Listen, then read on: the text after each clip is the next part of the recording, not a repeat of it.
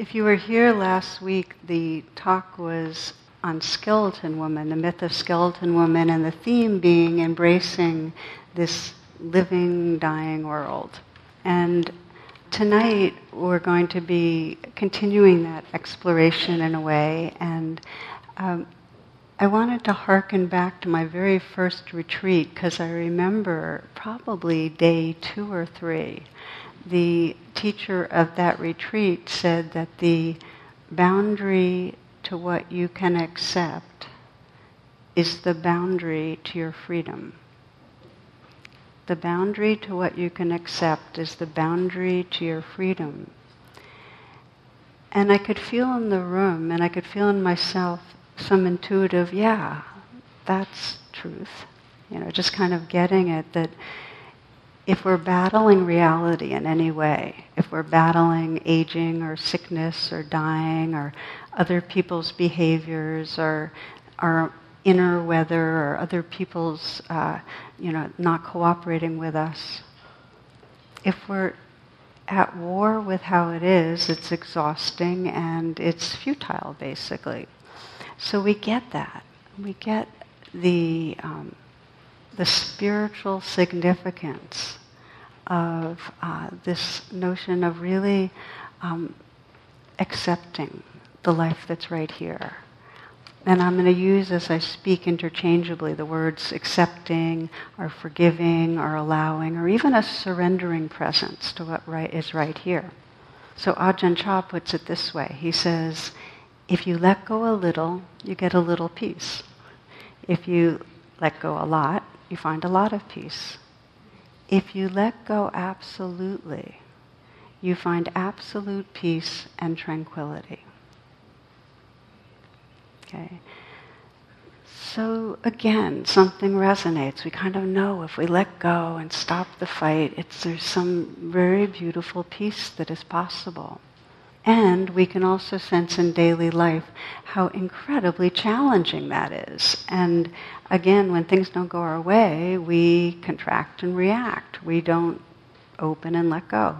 Again, Ajahn Chah, who very good Thai teacher, he passed away probably 20 years ago now, but here's how he says it. He says, we see ourselves clinging and we know it, but we still can't let go.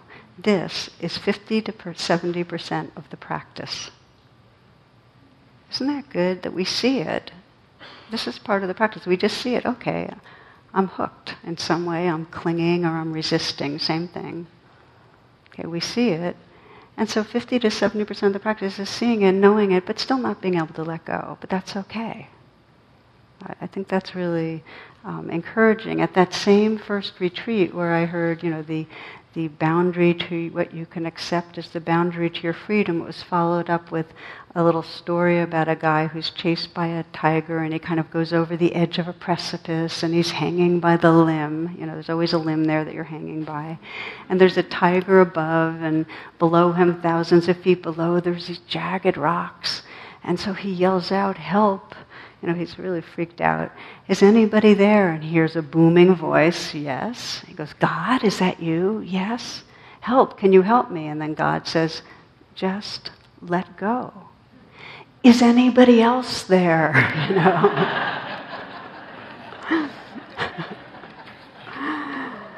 So, letting go, and I actually think letting be is a better language for it, is our least favorite option, if it's such a thing as an option. But it's not just that. Even though intuitively most of us would say, yeah, accepting is very basic on the spiritual path, when we get into nits and grits, there's a lot in our belief system that says, wait a minute, there's a lot of places where it's really not right to accept. And I want to speak to that, because it feels really important. It sounds obvious, but do we accept it when somebody's physically attacking us? Okay? So let's just look. Here's a reflection for you. Okay, you can close your eyes. Okay?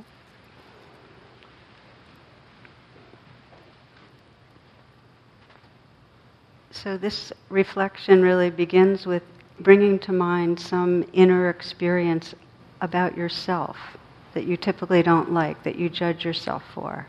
In other words, when your anger flares up, or your experience of yourself as lazy, or when you feel selfish, self-centered, judgmental, when you go into obsessive thoughts or feelings of jealousy or addictive craving, just pick something that when it comes up, you don't like, something you judge yourself for. This is just to kind of experiment a little bit with what we're talking about.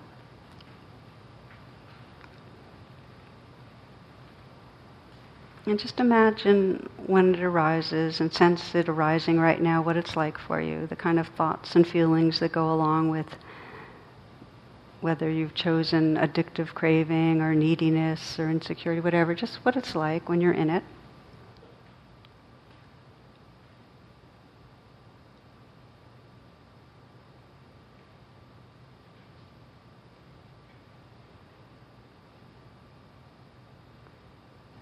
So we get the instructions to let be, to simply be mindful of it, to let it be.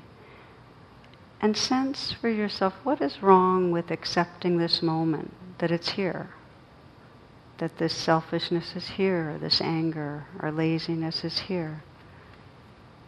What's wrong with accepting it?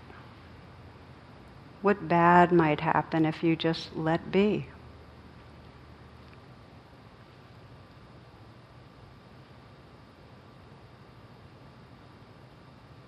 What really stops you from accepting, okay, this is here, right now?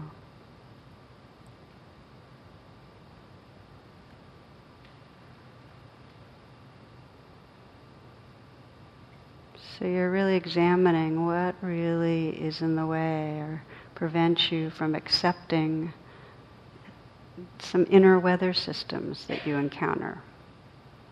And you can keep exploring this, open your eyes as you're ready.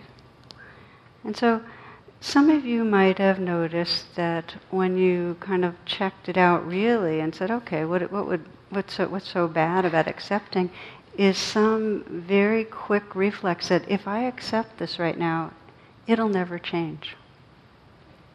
There's no way I'll be able to get over it, improve myself. How many of you kind of touch something in that genre? If I accept this, it won't change. How many of you found that the sense of if I accept it, it might get worse and get out of control? Can I see by hands? You're shy. You're going like this. Okay.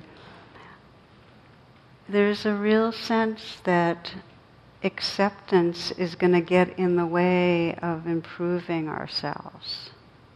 That if we let be, if we don't figure out how to get rid of things or change things, not only will we never improve ourselves, but others might reject us for them. For some people, there's a sense of, if you really sense, well, what would happen if you really started just saying yes and letting be all the different weather systems you normally judge? It's like we wouldn't know who we were anymore. If we really stopped judging ourselves. I mean, try that on. There's a Zen teacher that says that our freedom is to be without anxiety about imperfection.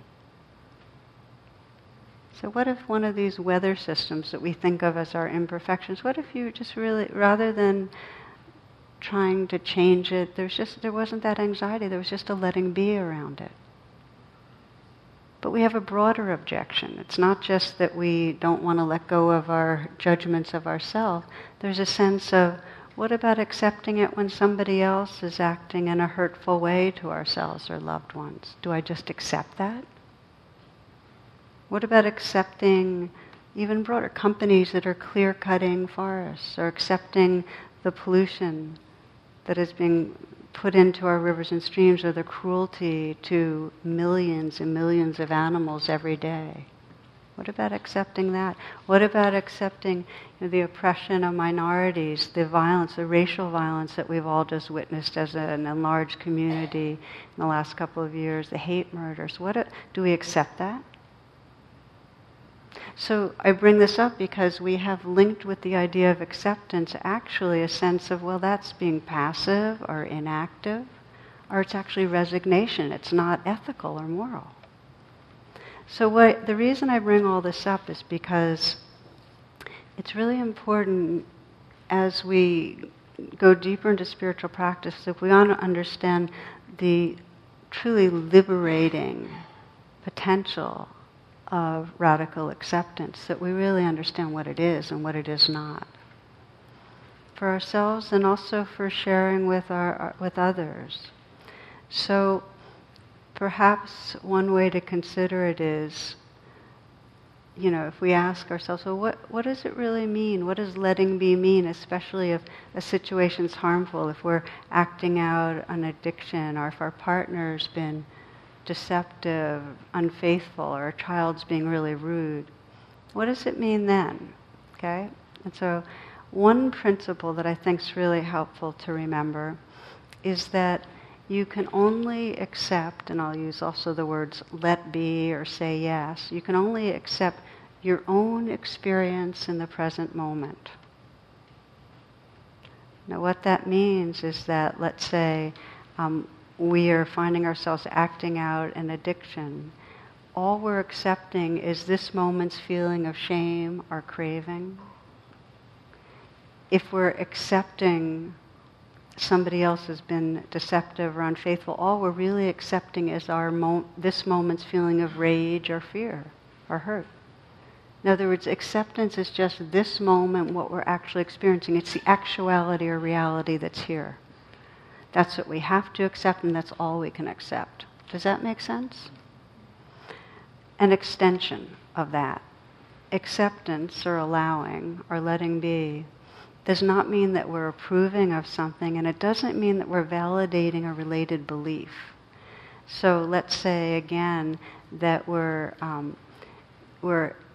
have an addictive craving and acting out on addiction, and acceptance means, okay, I'm feeling the shame right now of that. But it doesn't mean that we're believing we're bad. That belief might be there, but acceptance doesn't mean we're validating the content of the belief. So acceptance has nothing to do with the content of beliefs. We're just accepting a living experience in the moment. Okay? It's another piece. Another piece is that acceptance, this moment, does not mean in any form inactivity or disengagement. In fact, acceptance and allowing and letting be is an incredibly engaged kind of presence. We're fully in contact with what's going on. Our attention's fully engaged, which then enables us to engage actively in the next moment. Another principle about acceptance and allowing is you can't will acceptance or allowing. The ego can't make it happen. There can just be an intention. We're going to get into that a little more in a bit. But it's not another doing. Okay, now I'm going to go and accept this. It's more of a undoing. I'm going to undo the resistance by relaxing back and making room. The final thing, the final principle that just, again, these are principles for you to try on, not to accept as content. Just check them out and see what feels like living truth. The final piece is that mindful acceptance or allowing in this moment of what's right here is the very ground of responding to the next moment with wisdom. So, we get the email that's very provocative, and most of us can get it, that if we can pause enough to just get in touch with the moment and be with this moment's experience, there's more of a possibility from that pause that will then respond from a place of a little more equanimity. So we get that, right? That makes sense. It's true in the biggest ways.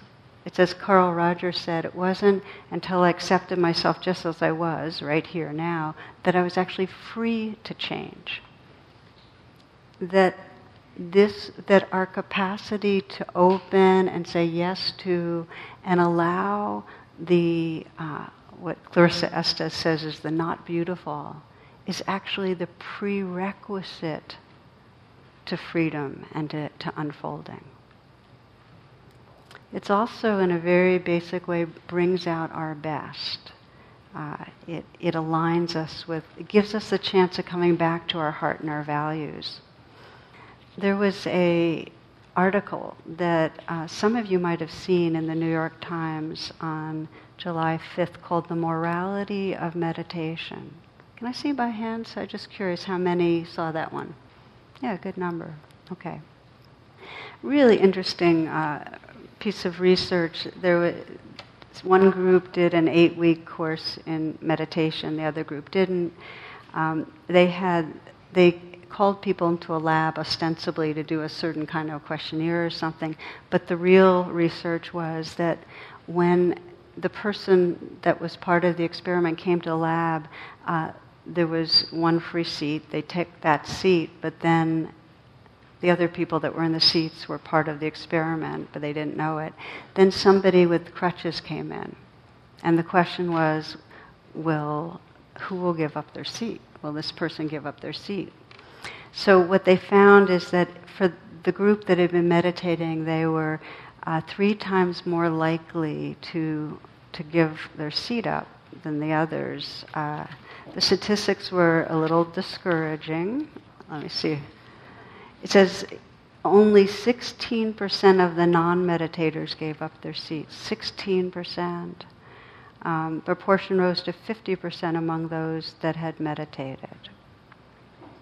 So, how come? Well, there's different theories, but the basics are, A, if you're practicing meditation, you start noticing more.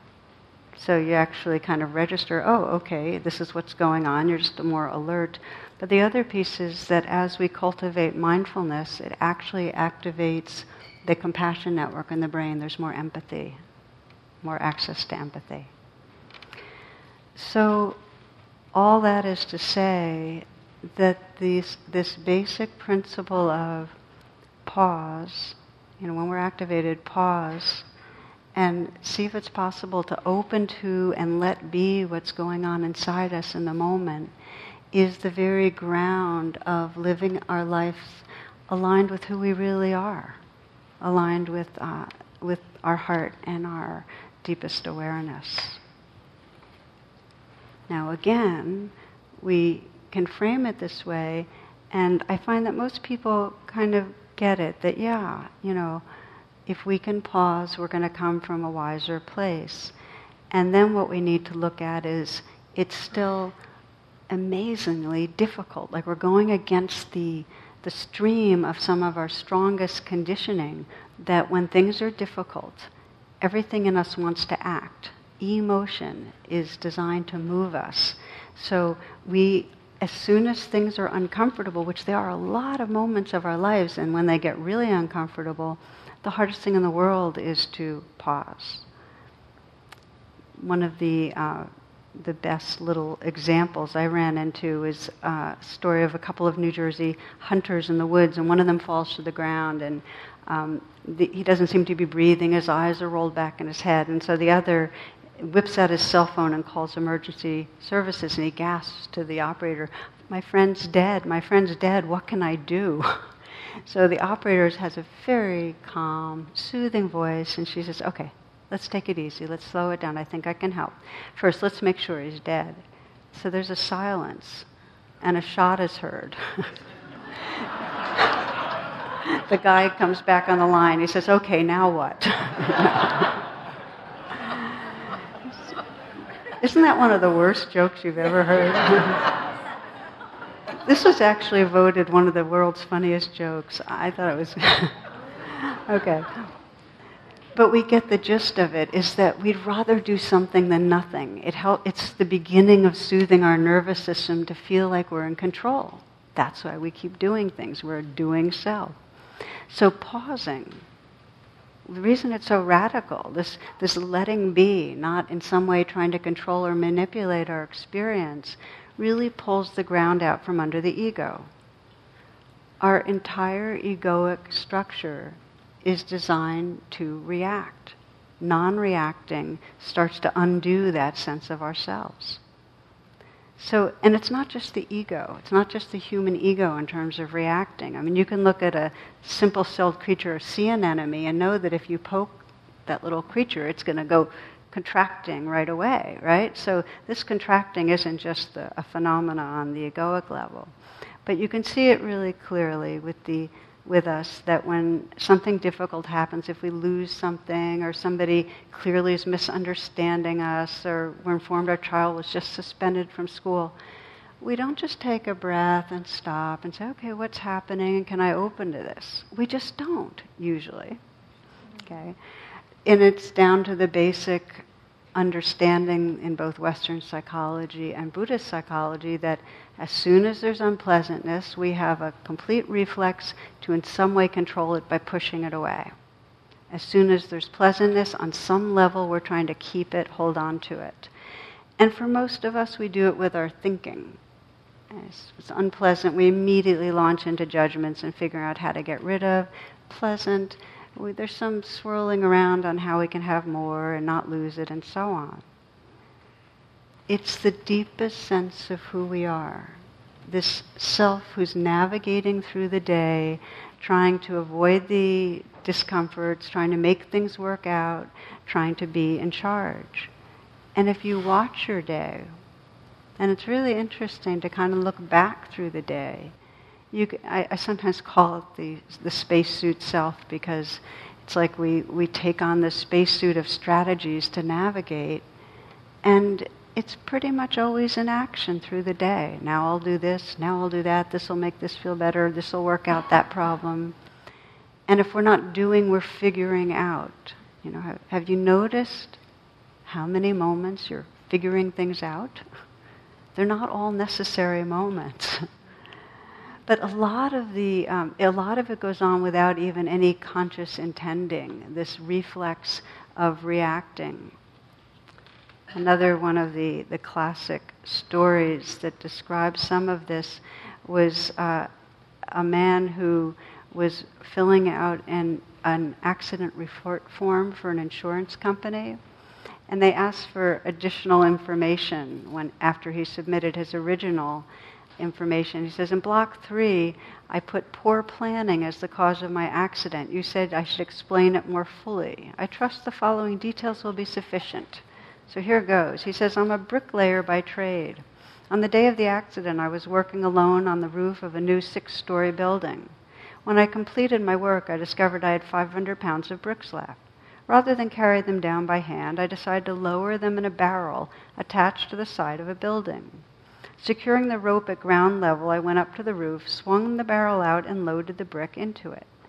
Then I went back to the ground and untied the rope, holding it tightly to ensure a slow descent of 500 pounds of bricks. You will note in block number 11 of the accident report form that I weigh 135 pounds. Due to my surprise at being jerked off the ground so suddenly, I lost my presence of mind and forgot to let go of the rope. Needless to say, I proceeded at a rapid rate down the side of the building.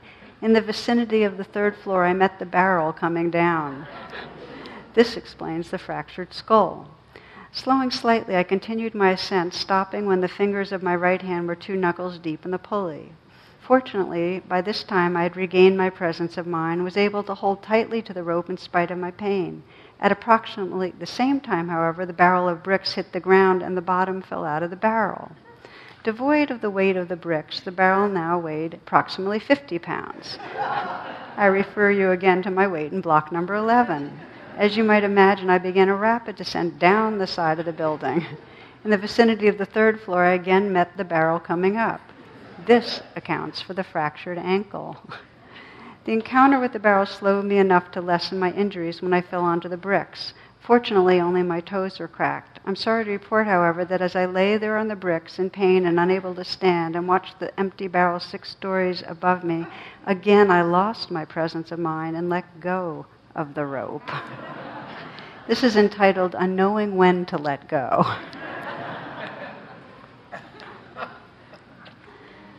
Okay, so our question tonight then is how do we in the midst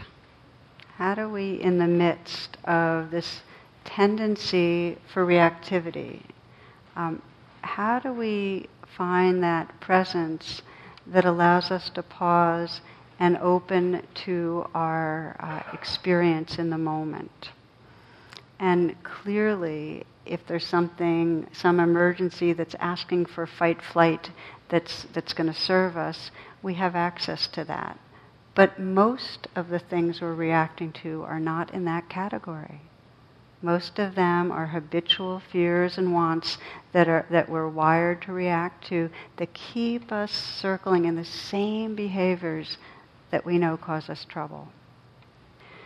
So the primary place that we're going to look at now on how we come into that presence is a movement from thoughts into the direct bodily experience.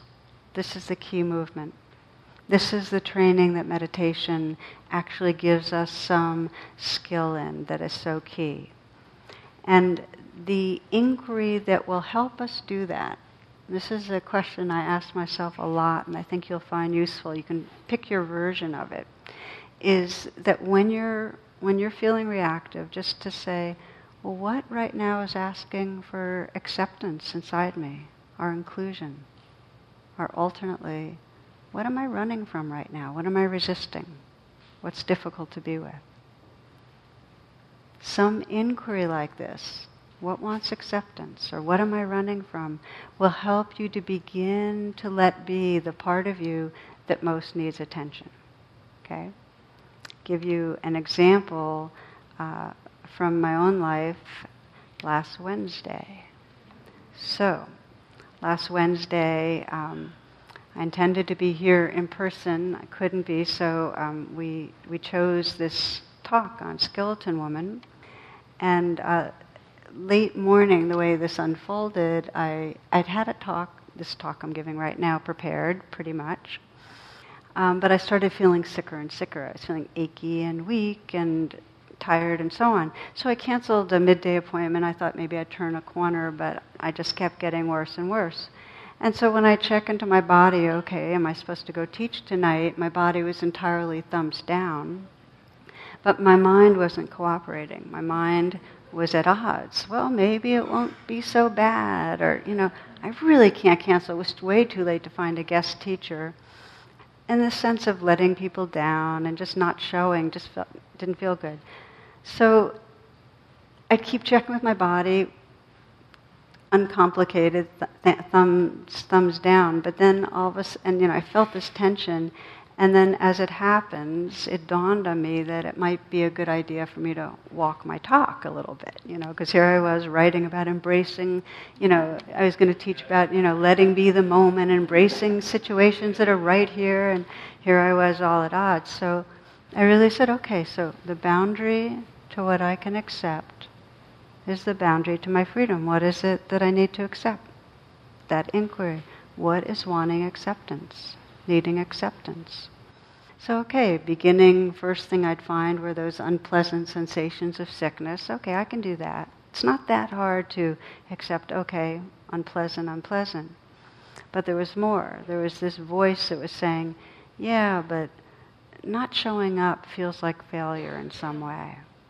It's letting people down, it feels disconnecting, it feels like something's wrong with me more than just I'm sick. Okay, so what wants acceptance went deeper to allowing the sense of fear and deficiency and that falling short feeling. Now, of course, that's really, really familiar territory. I mean, I can say there have been tens of thousands of moments that I've gone, oh, okay, that's what I need to be with. So when I can get to it, it doesn't take that long. It's almost a relief. It says, oh, okay, it's that thing, So then just breathe with that feeling, be with it. And the kind of space opened up so that there was a shift in my sense of who I was. I went from feeling like the person who was sick and actually something was wrong with her because she was going to let down others to just this kind of space of awareness that was noticing, including these different feelings and sensations. This is the freedom that's possible. And whenever there's conflict, whenever there's suffering, there's always something inside us that's asking for acceptance. There's always something that wants to be included in a kind and open attention to help bring us back to a sense of wholeness.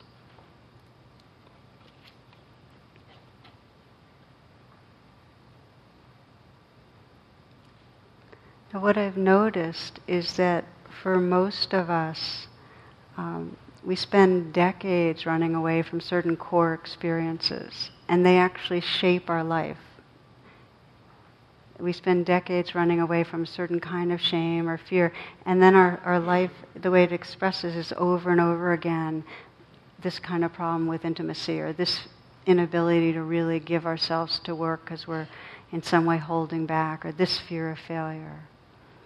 So I wanted to share one woman's story about, the boundary to what she could accept that really felt this felt very clear in. This is the one, and I have this story is in True Refuge.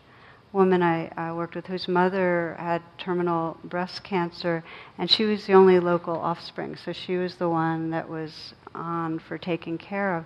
But growing up, her mom had been really narcissistic and neglectful, and so she had avoided her for years. So here she was supposed to be with her. She was feeling kind of guilty because she felt all this anger, but she didn't want to be with her. She just felt like, it's thankless, it's unpleasant, I don't want to be with her. And she told me one of her first memories, which was when she was 3 years old, her mother had yelled to her that the bath was ready and that she had to get in the tub, and that when she went upstairs and got in the tub, there were about 2 inches of lukewarm water. And her thought was to herself, this is all I'm ever going to get. So there's that deep sense of, anger and rage.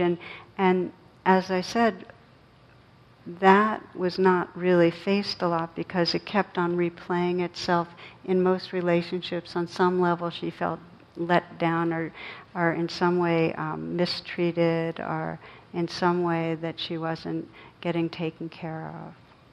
So we began to bring these kind of practices of noticing and allowing, accepting to the anger. And it got to where, she had a lot of thoughts that she kept going into of how this is wrong, or I can't really open to the anger because then if I do it'll be too much. And so we worked with some of those beliefs and thoughts, and I kept inviting her to come to where the anger lived in her body. And as she did it, the basic instructions for letting be with this were, let it rip. Let it be as much as it is. Now that doesn't mean let your stories go wild. It doesn't mean believe your stories of bad mother or deprived child. It means let the feelings in your body be as they are. Contact the reality and open to it. And so I asked her what she was experiencing. It was like this hot pressured cauldron in her chest.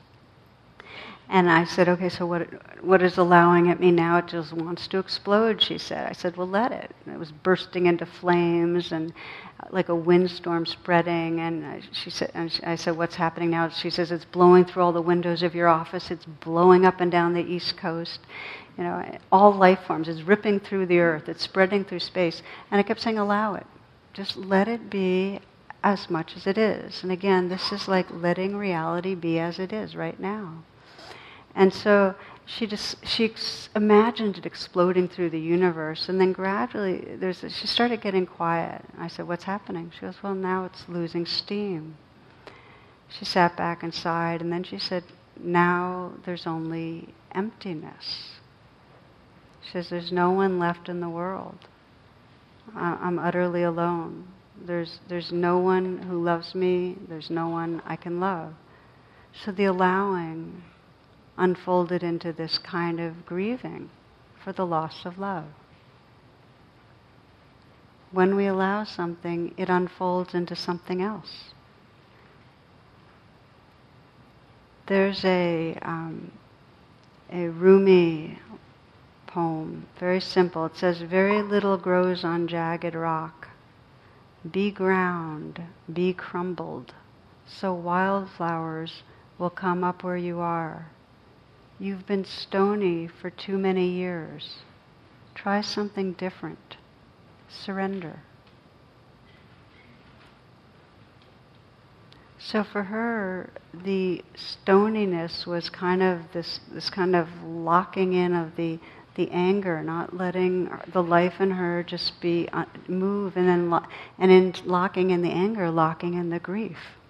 The surrendering was letting it be, letting herself feel it, letting herself respond to it. So I asked her how she wanted to respond to the grieving, and she put her hand on her heart. As many people I work with often explore this, just this simple phrase, and this was from a Hawaiian healer actually: I'm sorry, and I love you.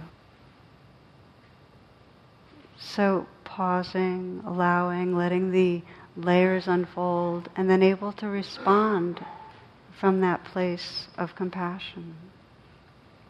So this is again the shift in identity that comes when we went with radical acceptance of what's actually here. She wasn't accepting her beliefs that her mother was wrong. Nor was she saying that I'm going to put down all my boundaries and let my mother trample over me now. In fact, as it was, she maintained some very realistic boundaries. But she was opening to her own experience in a courageous and unconditional way. And her identity shifted from the victim, the angry victim, the grieving self, to that kind of space that can offer compassion. Be ground, be crumbled, so wildflowers will come up where you are. I love that. Be ground, be crumbled. That's the letting go, letting be, making room for what's really here. So, as I mentioned with her mother, just to give you a little bit of the end of this story, she kept the boundaries she needed in the sense of, not allowing her mother to take advantage of her, to put out those little barbed comments, but they really started fading anyway as her mom kind of got sicker. And she found that by bringing a compassionate presence to herself, she was actually able to hold her mother with a lot more kindness, and her mother could feel it. There was something in the air. So I want to share with you that the last evening that she told me about with her mom, she said her mom woke up with hot and sweaty, and she put a cool cloth on her mom's brow, and her mom said to her, nobody's ever washed me. And she immediately thought of that little girl with tears, that she and her mom had both felt neglected. And she touched a very uncomplicated love in those moments, where she could feel with her mother that connection that she knew would be there long after her mom was gone.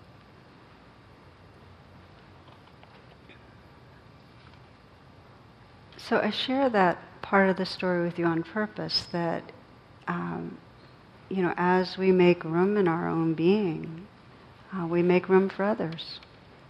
And we make room for the natural love that's there to unfold itself. It's blocked if we're in some way, there's a boundary to what we're accepting. There's going to be a boundary to our loving, because we're not really occupying our wholeness. So really the theme tonight is how come allowing, our letting be, is so key on the spiritual path. And the intuitive response to that is that the alternative to saying yes, to allowing what's here, is being at war with reality. And that's actually the ego's stance. The ego is basically constantly trying to get things to be different, trying to ensure it's one way and make sure it's not another way. And there's no winning in that, of course. You can't. All you can do is get tight or reactive or separate. And I like the way Anthony DeMello really framed this. He's a Jesuit priest. He was asked to define his experience of enlightenment. He said, enlightenment is absolute cooperation with the inevitable. Isn't that good? Absolute cooperation with the inevitable. Now, the inevitable is what's actually right here. It's not saying, oh, it's my destiny to never accomplish such and such, so you cooperate with that. That's not what he means. Absolute cooperation with the inevitable is to have the wisdom to allow the reality that's here in this moment to be experienced, to be present with it fully. And there's two main elements that really we are training in that enable us to cooperate with the inevitable. And one of them is we are learning in meditation to not believe our thoughts. That thoughts aren't reality, that we can see them happening, recognize them, let them inform us, let them be a map, but know how to wake up out of them so that we can touch the living experience right here and not be inside a virtual reality. And that gets particularly interesting and tricky because it's the ego's primary way of resisting the moment. The main way the ego does not feel its rawness is to be really busy judging and figuring out. And this happens in spiritual life too. In spiritual life we want some certainty. We want some ground. And one of the classic stories is of a novice in a monastery asking the Zen master, what happens after we die? And his response was, I don't know.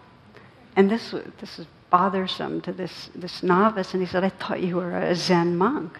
And he said, I am, but not a dead one,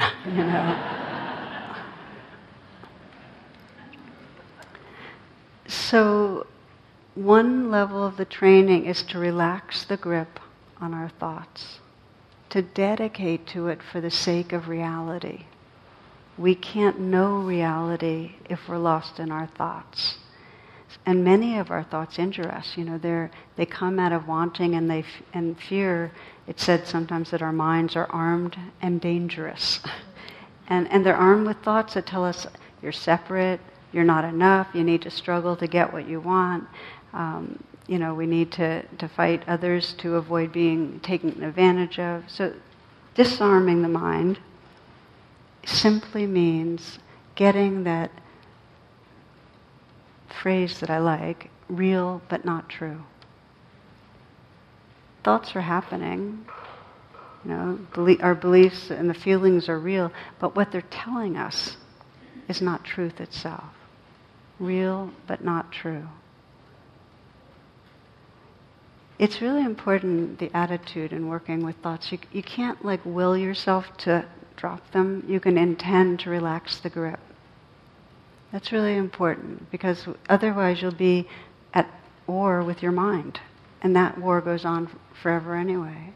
So just the intention to recognize thinking, to sense when it's, kind of fear-based, when it's not serving, to relax the grip.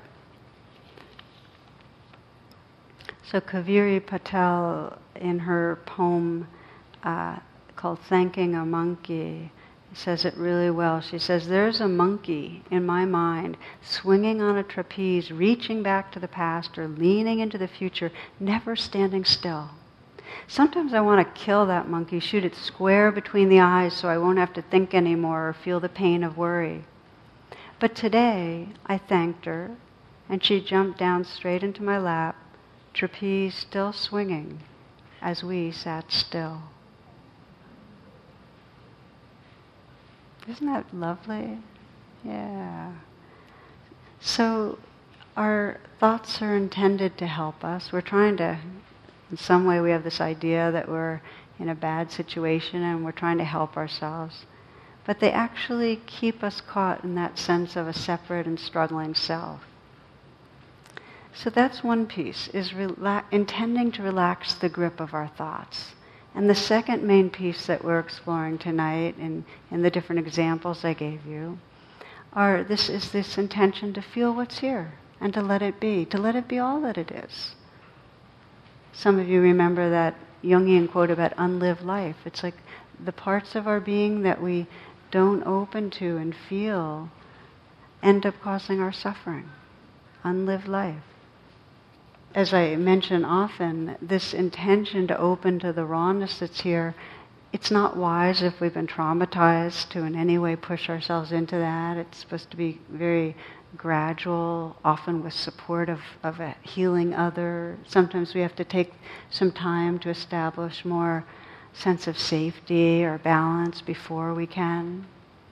But eventually, we want to open the windows and the doors and really let the winds of whatever's here move through us, really allow this life to live through us.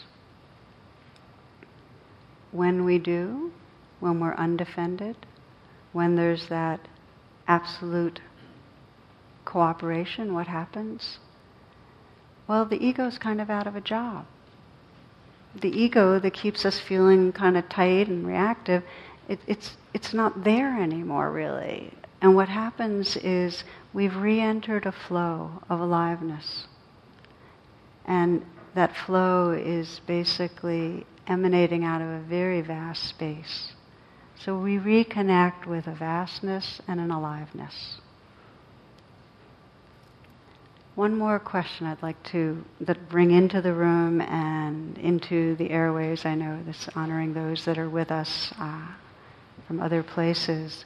That comes up, and that is, well, if I'm opening to and allowing the moment, how does that help me in making any of the decisions in my life? Like, how do I know what job is really the right job? Or is this really the partner I should be with? Or should I send my child to private school? Or, decisions. So I want to just ask you to reflect for a moment on what you might consider a seemingly poor decision, okay? Something that you might have just, maybe some of you don't feel like there have been any poor decisions, and that's fine too, but if you feel like you made a bad move, in a relationship, or a poor decision on how to deal with something, a poor decision, parenting, work. So take a moment. It helps to close your eyes. It helps me to remember things too, to check into that and sense where there might have been a poor decision.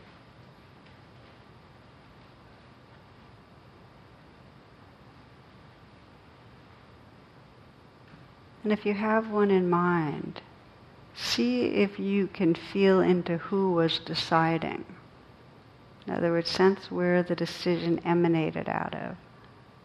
Was it a feeling of being pressured, of fear, of need, unmet need, neediness, of preoccupation, confusion? What was the state of heart-mind that it came out of? Just kind of feel into that.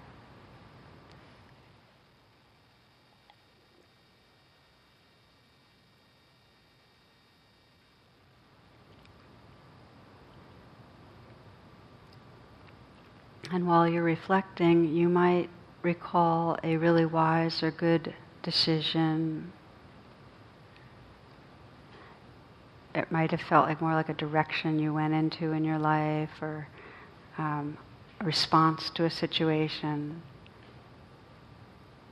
linking up with a really good partner, meaningful work, something to do with parenting, creative expression. And it's fine if you don't have an example, but if you do, some turning in a good direction, in a situation or in a big way.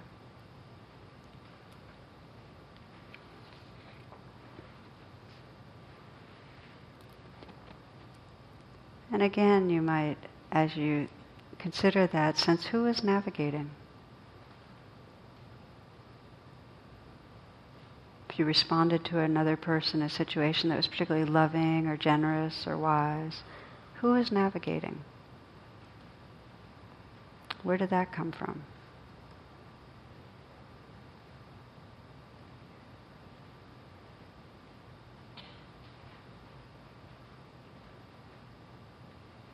And I invite you to sense whether when there's a wise decision or a wise response or a wise direction, whether it's actually coming from a solid sense of self or whether really the ego's out of the way at those moments and there's more of a flow, that you're more being guided by something larger or deeper. Just sense into that.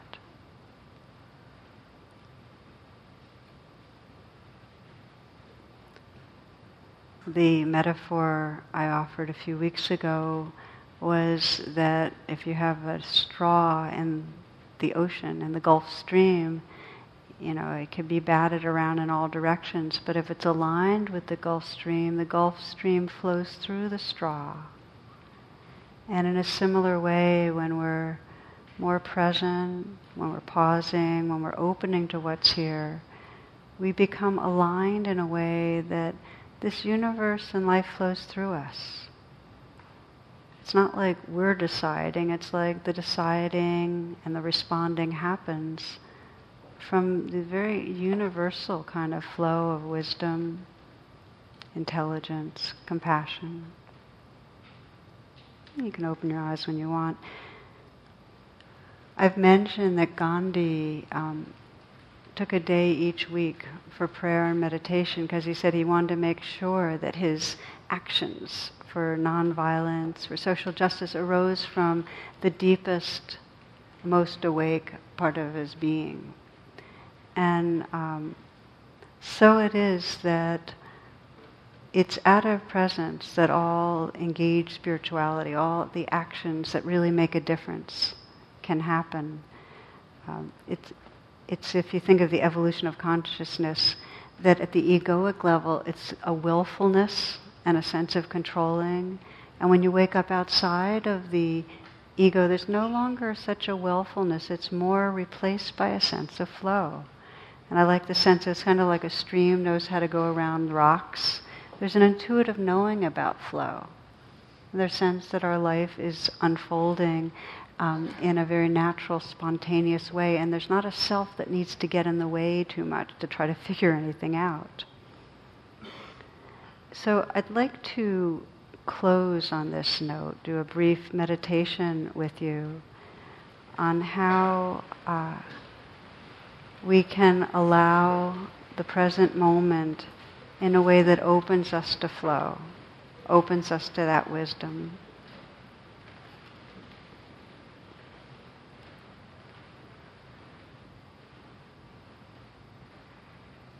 We begin with the words of Dorothy Hunt. Do you think peace will come some other place than here? Some other time than now? In some other heart than yours? Peace is this moment without judgment. That is all. This moment in the heart space where everything that is welcome. Peace is this moment without thinking that it should be some other way, that you should feel some other thing, that your life should unfold according to your plans. Peace is this moment without judgment, this moment in the heart space where everything that is welcome.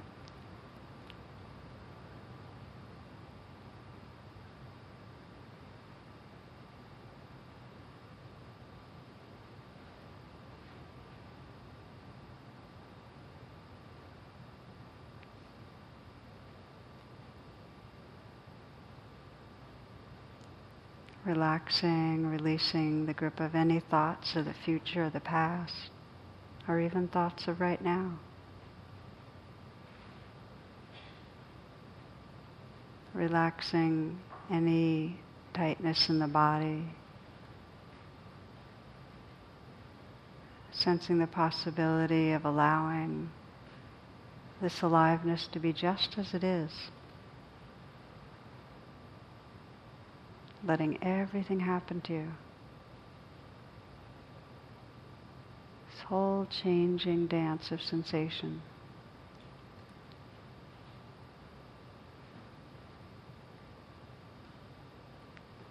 Relaxing the heart.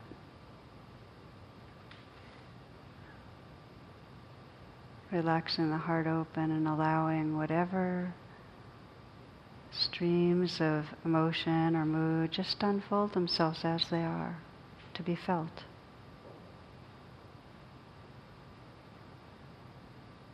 What happens if you let everything be just as it is?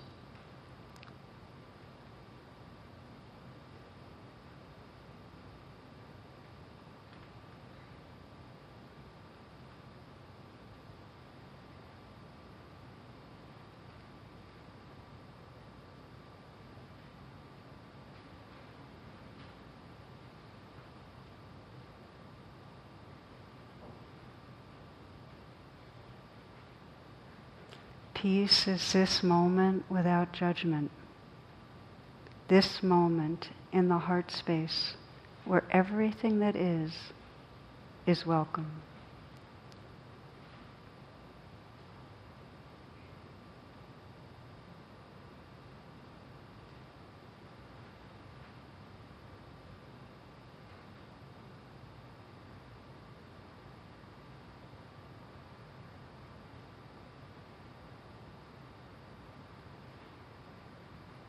Namaste.